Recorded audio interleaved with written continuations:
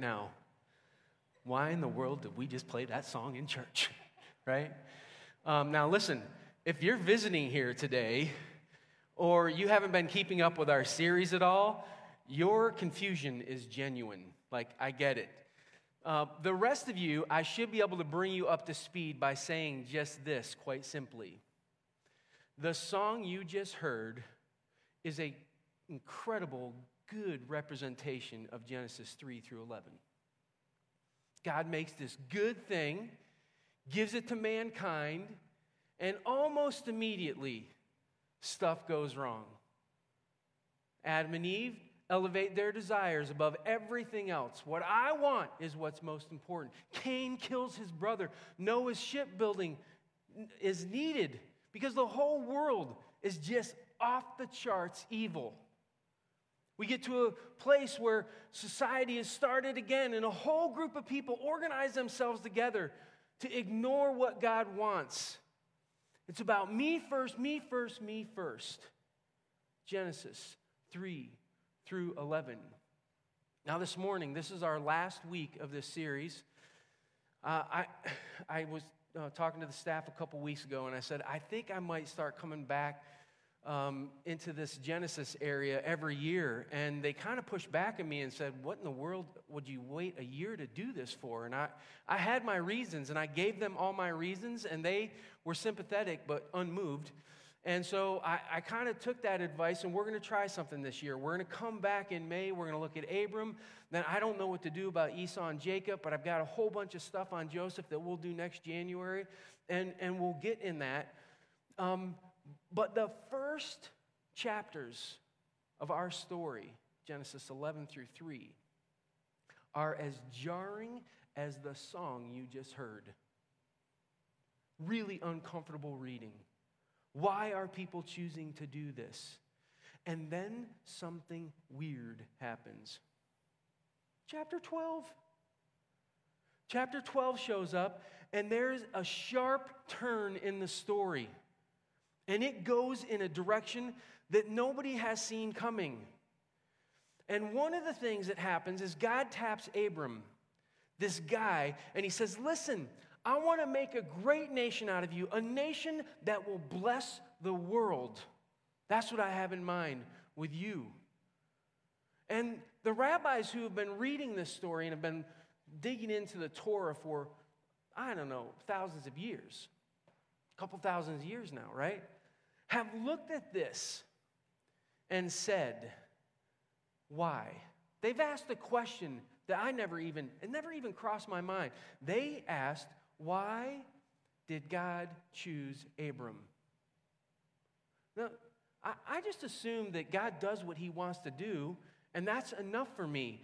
But as I thought about it, there is some validity to the question. In fact, if you go and you start thinking about other people who show up in the text, that we're often given a reason why God kind of tapped into their life. We're told that Noah was righteous. We're told that Moses was humble. We're told David was a man after God's own heart. We're told Job is blameless. Do you want to know what we see here in the scriptures right before Abram shows up on the scene? A genealogy. It tells us who his family relatives are, and then all of a sudden this big promise is bestowed upon him. And you're like, why did that happen? What about him is so different than the rest of the story that we've been hearing about up to this point? Because it's not been good. It's not been a good thing. If God was looking for partners all along the way, up to that point, he hadn't found any. And yet something happened that caused him to say, I think I can work with this guy. Now, let's be real clear here. What God did not find was a perfect man. In fact, none of the list that I just gave you of those people who had great descriptors ended up being perfect. So God isn't tapping into them because they somehow earned or deserved it. In fact, here's what I think is going on. I think this is going on. I want to read you how God operates in this world. This is 2 Chronicles chapter 16, verse 9. For the eyes of the Lord range throughout the earth to strengthen those whose hearts are fully committed to him. That's the verse that we hear most often. Do you know there's a second part? This is what it also says. You have done a foolish thing, and from now on you will be at war. This is a conversation with a king from Judah. Somebody's looking at him and saying, listen, man, you had a chance for God to show up and strengthen you. But you made other choices with your life. And now what you're going to get out of that is war. You're not going to be at peace. There's going to be suffering and pain. And God's not doing it to him. He did it to himself. And what he missed was that he had the opportunity to live in a way that God would have looked at his heart and said, I want to strengthen you. I want to find this thing that's in there, and I want to find a way to bring that forward. I suspect that that's what's going on in the story with Abram and with all of these other guys too, because like I said, not perfect. No way are they perfect. But somewhere along the line, something happened in their heart that God saw and said, that I want to strengthen. And that has some interest for me. Because at the end of my days, I'd like to be able to say, I was at least open to the possibility that God could use me as a partner. Like that there was stuff that wasn't in the way with my own heart that prevented that from happening. God can do what he chooses to do. He can choose to use me in that way or not. But we also know that what goes on in here could prevent him. And we saw chapter after chapter of the beginning of our story where people decided they would do it their way. And God waited patiently until the right heart condition came along. Now here's the thing. If you're at all curious about why God might have tapped Abram, I'm encouraged because there was a bunch of Jewish rabbis who were so irritated by this that for hundreds of years they gave themselves to try to figure out why that was there. Why did God choose Abram? And they spent a lot of time in a section of Scripture that I would read past. I would not give it the kind of time and energy they did. They went back to that genealogy and they read it deeply. And so here's what we're going to do this morning. Although it's going to be a little tedious and be something that we as a culture would not generally spend time with, I'm going to take you through the genealogy. And there are going to be moments where you're going to wonder, why are we doing this? Why are we taking so much time? I want to tell you right now, because I think the payoff at the end is worth it. But there needs to be a whole bunch of details that you understand from the culture before we can get there.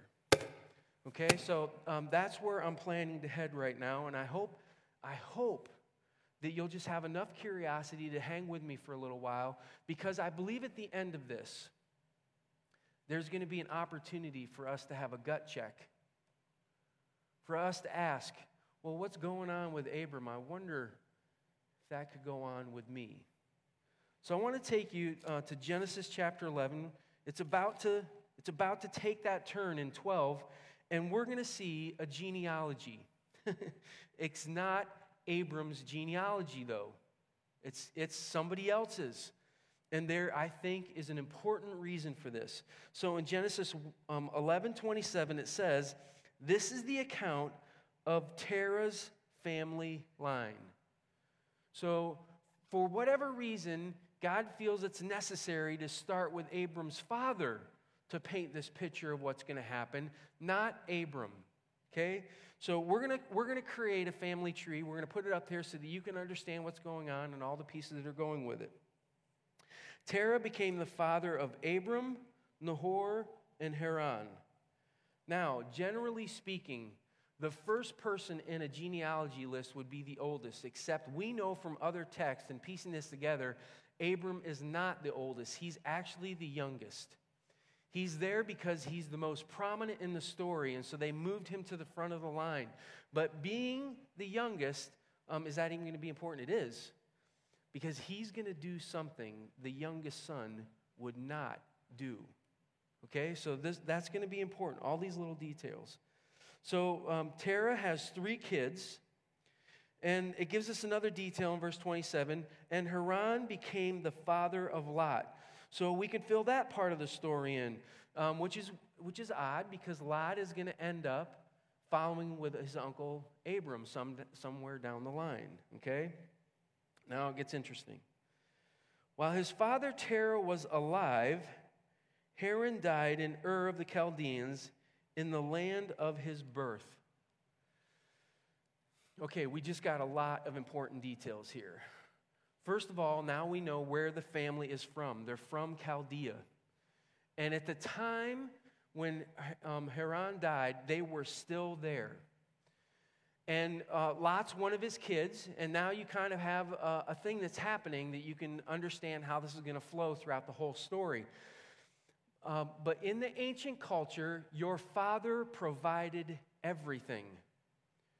Your father provided food, he provided shelter, he provided a reputation, he would provide your occupation. Everything you got came from your father. But what happens when Lot's father passes away? Does Lot go off on his own? Is he done? He does not, because the patriarch of that family is still in place. So he becomes technically, culturally, a son of Terah. And by the way, this location, the fact that they're from Chaldea is going to be important because we're about to find out some stuff that's going to matter with terms of the location of where these things happen. Okay, so now you have technically another son operating with Terah. And then in verse 29, it starts to get like creepy and odd, right? 29, Abram and Nahor both married. The name of Abram's wife was Sarai. The name of Nahor's wife was Milcah. She was the daughter of Haran. Okay, let's put that up there. And this is where the creepy alert sirens go off in your mind, right? Because it appears that uncle is marrying niece. In their culture, this was considered acceptable for some very specific reasons. You would, if somebody had lost their covering, their protection of their father, you could marry them to give them protection. Why would this happen? We know Haran died, and we know that Milcah is a daughter of Haran, but here's the deal. You get everything from your father, and she automatically becomes technically a daughter of Terah, which means Terah's responsibility is also to marry her off. And you would marry somebody off in your own people group. So if they're in Ur when Haran died and Milcah was of age to marry, she would have been married off to somebody in that culture. But maybe... This is where all the questions come up. Because we know in verse 31 that this family is very different. They move. They move and they go to a different culture. They go to Canaan. And so did they not marry off Milcah because they were moving and they wanted to stay connected to her? Did they not marry off Milcah because she was too young at the time, and when dad passed, then they moved? And when they moved to this other place, I can tell you this for sure, there's no way she's marrying a Canaanite. They're not from the same culture, they're not from the same family. You would not do that. And so when her protection dies, not Haran, who's her protection? Terah. Then she would be left out in the cold. Because who would be there to marry her in Canaan? You're not going to marry to her local, and she's away from Chaldea. She's in trouble. And so you have this understanding of why Nahor would step in and do this sort of thing. Again, we don't know ages, we don't know timing. We don't even know, honestly, if Abram was born in Chaldea. He's the younger brother. They could have moved, and he might have been born in Canaan too. So there's a lot of stuff going on in terms of timing that we're not sure about. But we do know how culturally they operated, And this would be one of the reasons that this would happen, okay? Culturally acceptable for uncle to marry niece under those circumstances. But then this gets said at the end of verse 29. So she's the daughter of Haran, the father of both Milcah and Ishka. Who's Ishka? Here's what we know. You do not include women in genealogies unless there's a reason. Like there had to be an important reason for her to be included. But you want to know what? This is the first and last mention of Ishka in the scriptures. And so rabbis have looked at this and said, this is really troubling. Obviously, there has to be a purpose that she's here. And for a long time, there's been a lot of exploring. And let me give you the three most popular theories as to who Ishka is. This is going to be important. Hang with me. Some have said it's obvious that Ishka is important. She would not have been included in the genealogy without some level of importance, but whatever that reason was has been lost to us. We have no idea why she's there, and we should just read past that. That doesn't feel good to me, but there's some people who believe that. Another group, this is a larger group of Jewish rabbis who now believe this, are convinced that Ishka and Sarai are the same person. The reason they believe this is because Ishka in the Chaldean tongue means princess, and Sarai means my princess, where if you follow it, she was named princess. Abram decided to marry her and called her my princess. And in so doing, he is stepping in and finding a way to also give covering to somebody who, again, would have been considered technically a daughter of Terah. Now, there's another group of people who said, no, I think Ishka is an unknown mystery because she's not Sarai. And the reason they say that is found in Genesis chapter 20, verse 12. Let me give you some background. Abram and Sarai are married. And they go to live in Egypt, and he starts lying to people and saying, she's my sister. I'm not actually married to her. And the reason is he wants people to come and court her. And when they do, they'll give him stuff, and he'll become rich. And he's doing this because he said, she's really beautiful. They're going to pay me a lot of money. And it actually works. He starts getting all kinds of wealth, but he gets caught. They find out he's lying, and they confront him with his lie. And this is what he says. This is verse 12 of chapter 20. Besides, she really is my sister, the daughter of my father, though not of my mother, and she became my wife. So we have two options. She's a sister from another mother, or Abram just did what most of us do when we get caught in a lie. We try to use a technicality to get out of it. Yeah, she's my wife, but technically she's also my sister.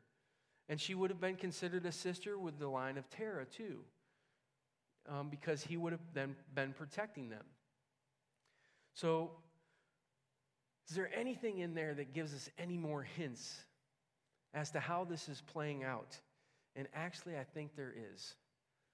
There's some stuff going on in the Hebrew that's really different, that gives us an idea, I think, of maybe who Ishka is.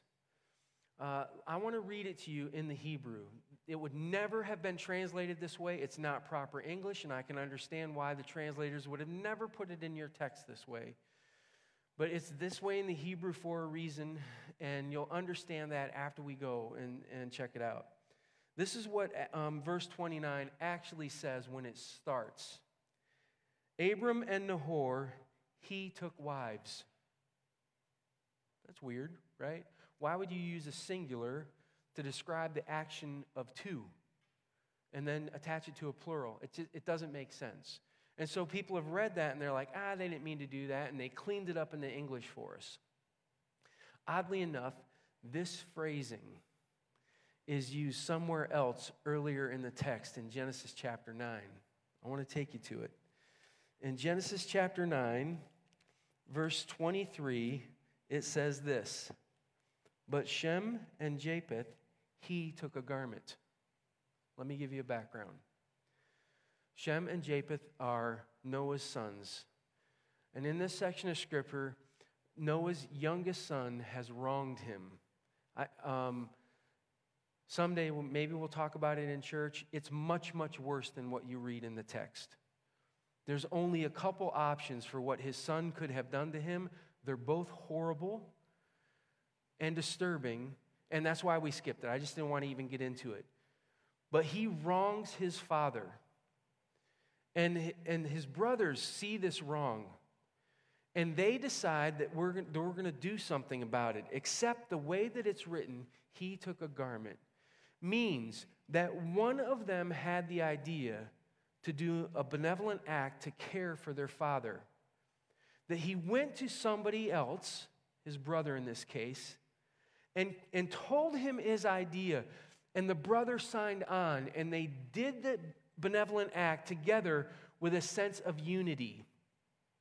And so his brother harms Noah. Shem has the idea, we should care for our father. We should take care of this. He goes to his brother, Japheth, and says, listen, I think we should do this. And his brother goes, I agree with you. And together in unity, they take a garment. I think it was actually more than that. But they go and they cover their father. And they care for him in a benevolent sort of way. So if you understand that that's what's happening when you see this stuff in the text, let's take it back to Abram and Nahor. Abram and Nahor, he took wives. Whose idea was this? Who's first? Abram. He's the youngest son. It is not his responsibility to care for the well-being of the family name or the family. So the fact that he's doing this as a youngest son, that stands out. But there's a bigger reason that this stands out. How old do you think Sarai was? We can back into this. We can back into this from what we know in other parts of the text. We know that Sarai was with Abram for 25 years before she had a kid. She had a kid at age 90.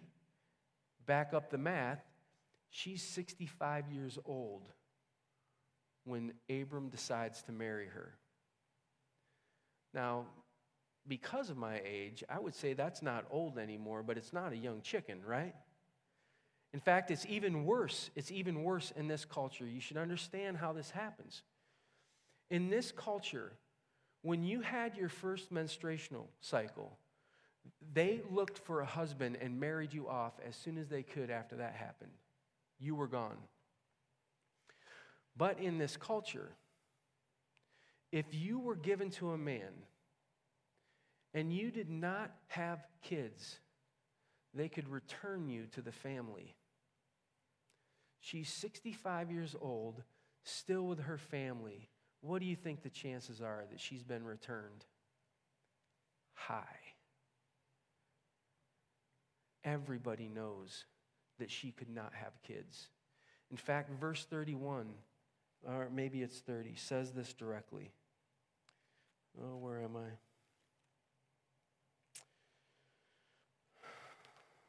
Okay, hold on.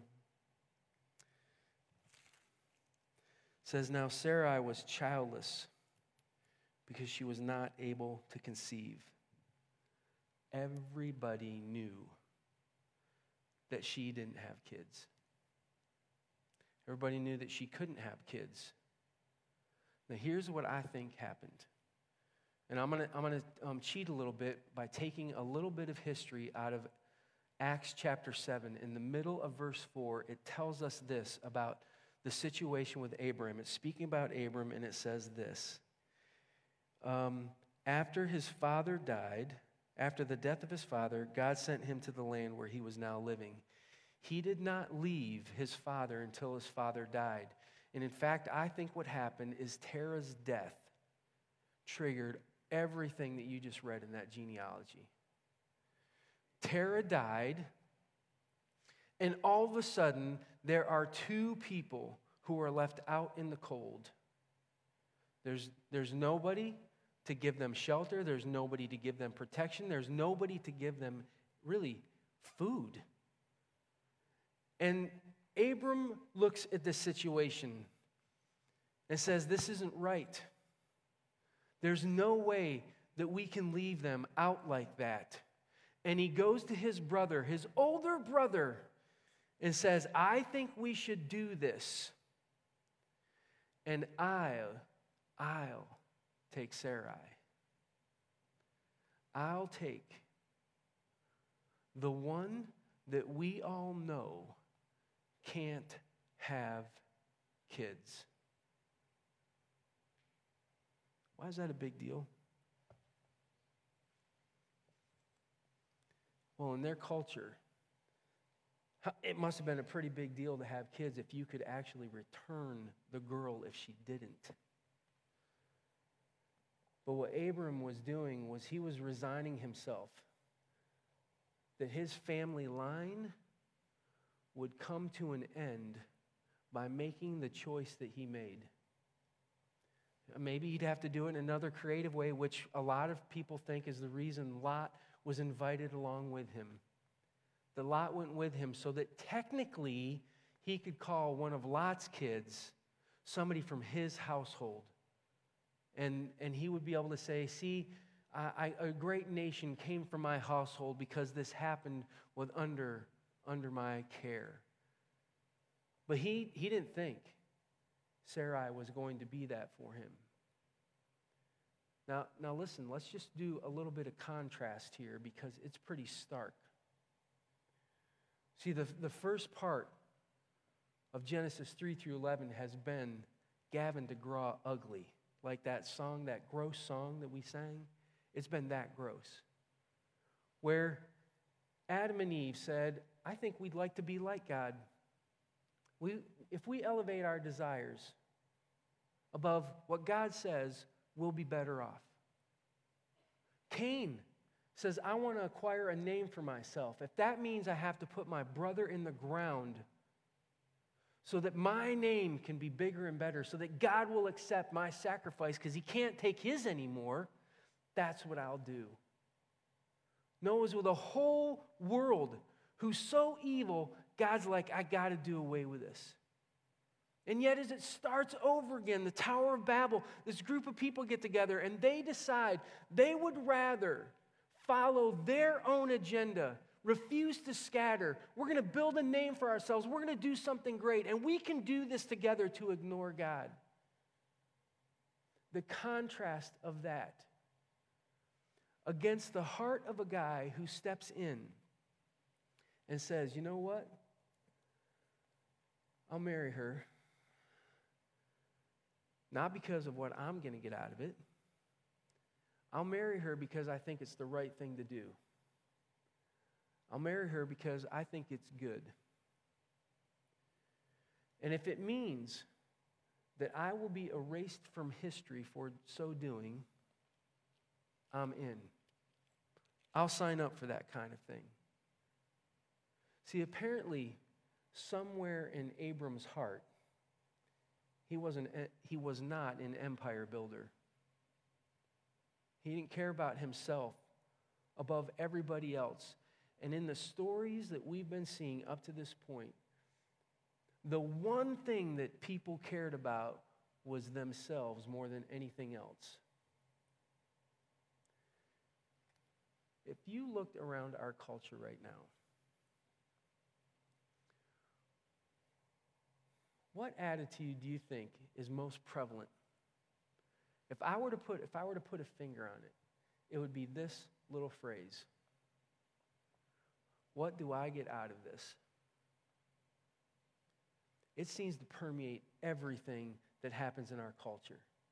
I'm not joking when I say everything. Permeates how we look at jobs. It permeates how we do relationships. It even touches how we interact with sports in our culture. How will this impact me? What can I get out of it? I wonder how many times at work you've made a decision that's really good for the organization that you're working for, but it's horrible for you, and you supported it anyway. Why would you do that? It's not really good for me. I wonder if that happens when we play sports. I've watched this over and over again, where if your playing time isn't exactly what you want it to be, you're ticked off. Your attitude goes out the window. Why? Because it's not about what we do together. It's about what I can get out of this. And although we're doing this team thing, it's really about me. And if you think for a second that's not happening with relationships, I don't know how many friendships I've watched explode over that kind of thing. I don't know how many marriages I've watched where people got married with the idea that I'm going to get out of you what I need to get out of you, and they try to extract that out of each other, and that only goes so long, and then things break. And yet here in this story, we have a guy who, instead of saying, what do I get out of this, looks at the situation and says, this isn't good. This isn't right. I'm going to do this. And listen, this is really important. All of that happened. His choice to step up and to take Sarai as a wife, all of that happened before God ever showed up and offered him a promise. See, I think God saw something in his heart that he decided he wanted to strengthen. Remember, he lies a little bit later about her being his wife. Not a perfect guy. Definitely not perfect. But he saw something in the heart that was worth strengthening.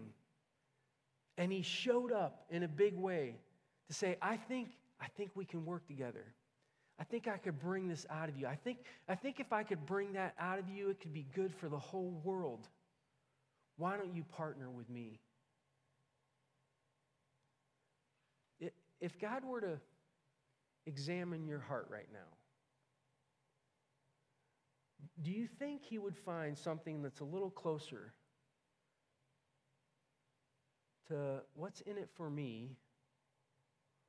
Or is there something in there that really cares about doing what's right and what's good and honoring God, even if it costs you? And by the way, it did cost Abram. How long was he with Sarai before she had a kid? 25 years. God strengthened his heart for the journey. He didn't make his journey easy. He didn't make it good. He didn't take away the hardship at all. But he did strengthen him for purposes that were grand and incredible. Band, if you would make your way up here. See, here's the tough part about this. When it comes to your heart, you're the only one who knows the truth. You're the only one who knows if the motives that you have are about what you can get out of it, or if you are okay, genuinely okay, with having some sort of cost in your life, and you end up on the short end. And you're okay with that because it was worth doing what was right. It was worth doing what was good. My hope is that as you examine this section of Scripture and you process it and you think about it, that you'll realize that when Abram chose to do that, when he chose to look at the situation that was unfolding, these people who were going to be outside of, by the way, it doesn't matter. If you want to believe that it was a sister from another mother, the benevolent act is still intact. He knew that she did not have protection, and he signed up to take somebody on who couldn't have kids. He knew it.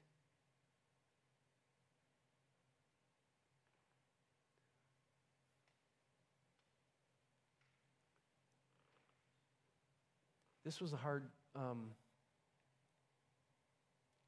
I actually made a different decision last week than I had been making on something really important. It might seem small, but it was important to me.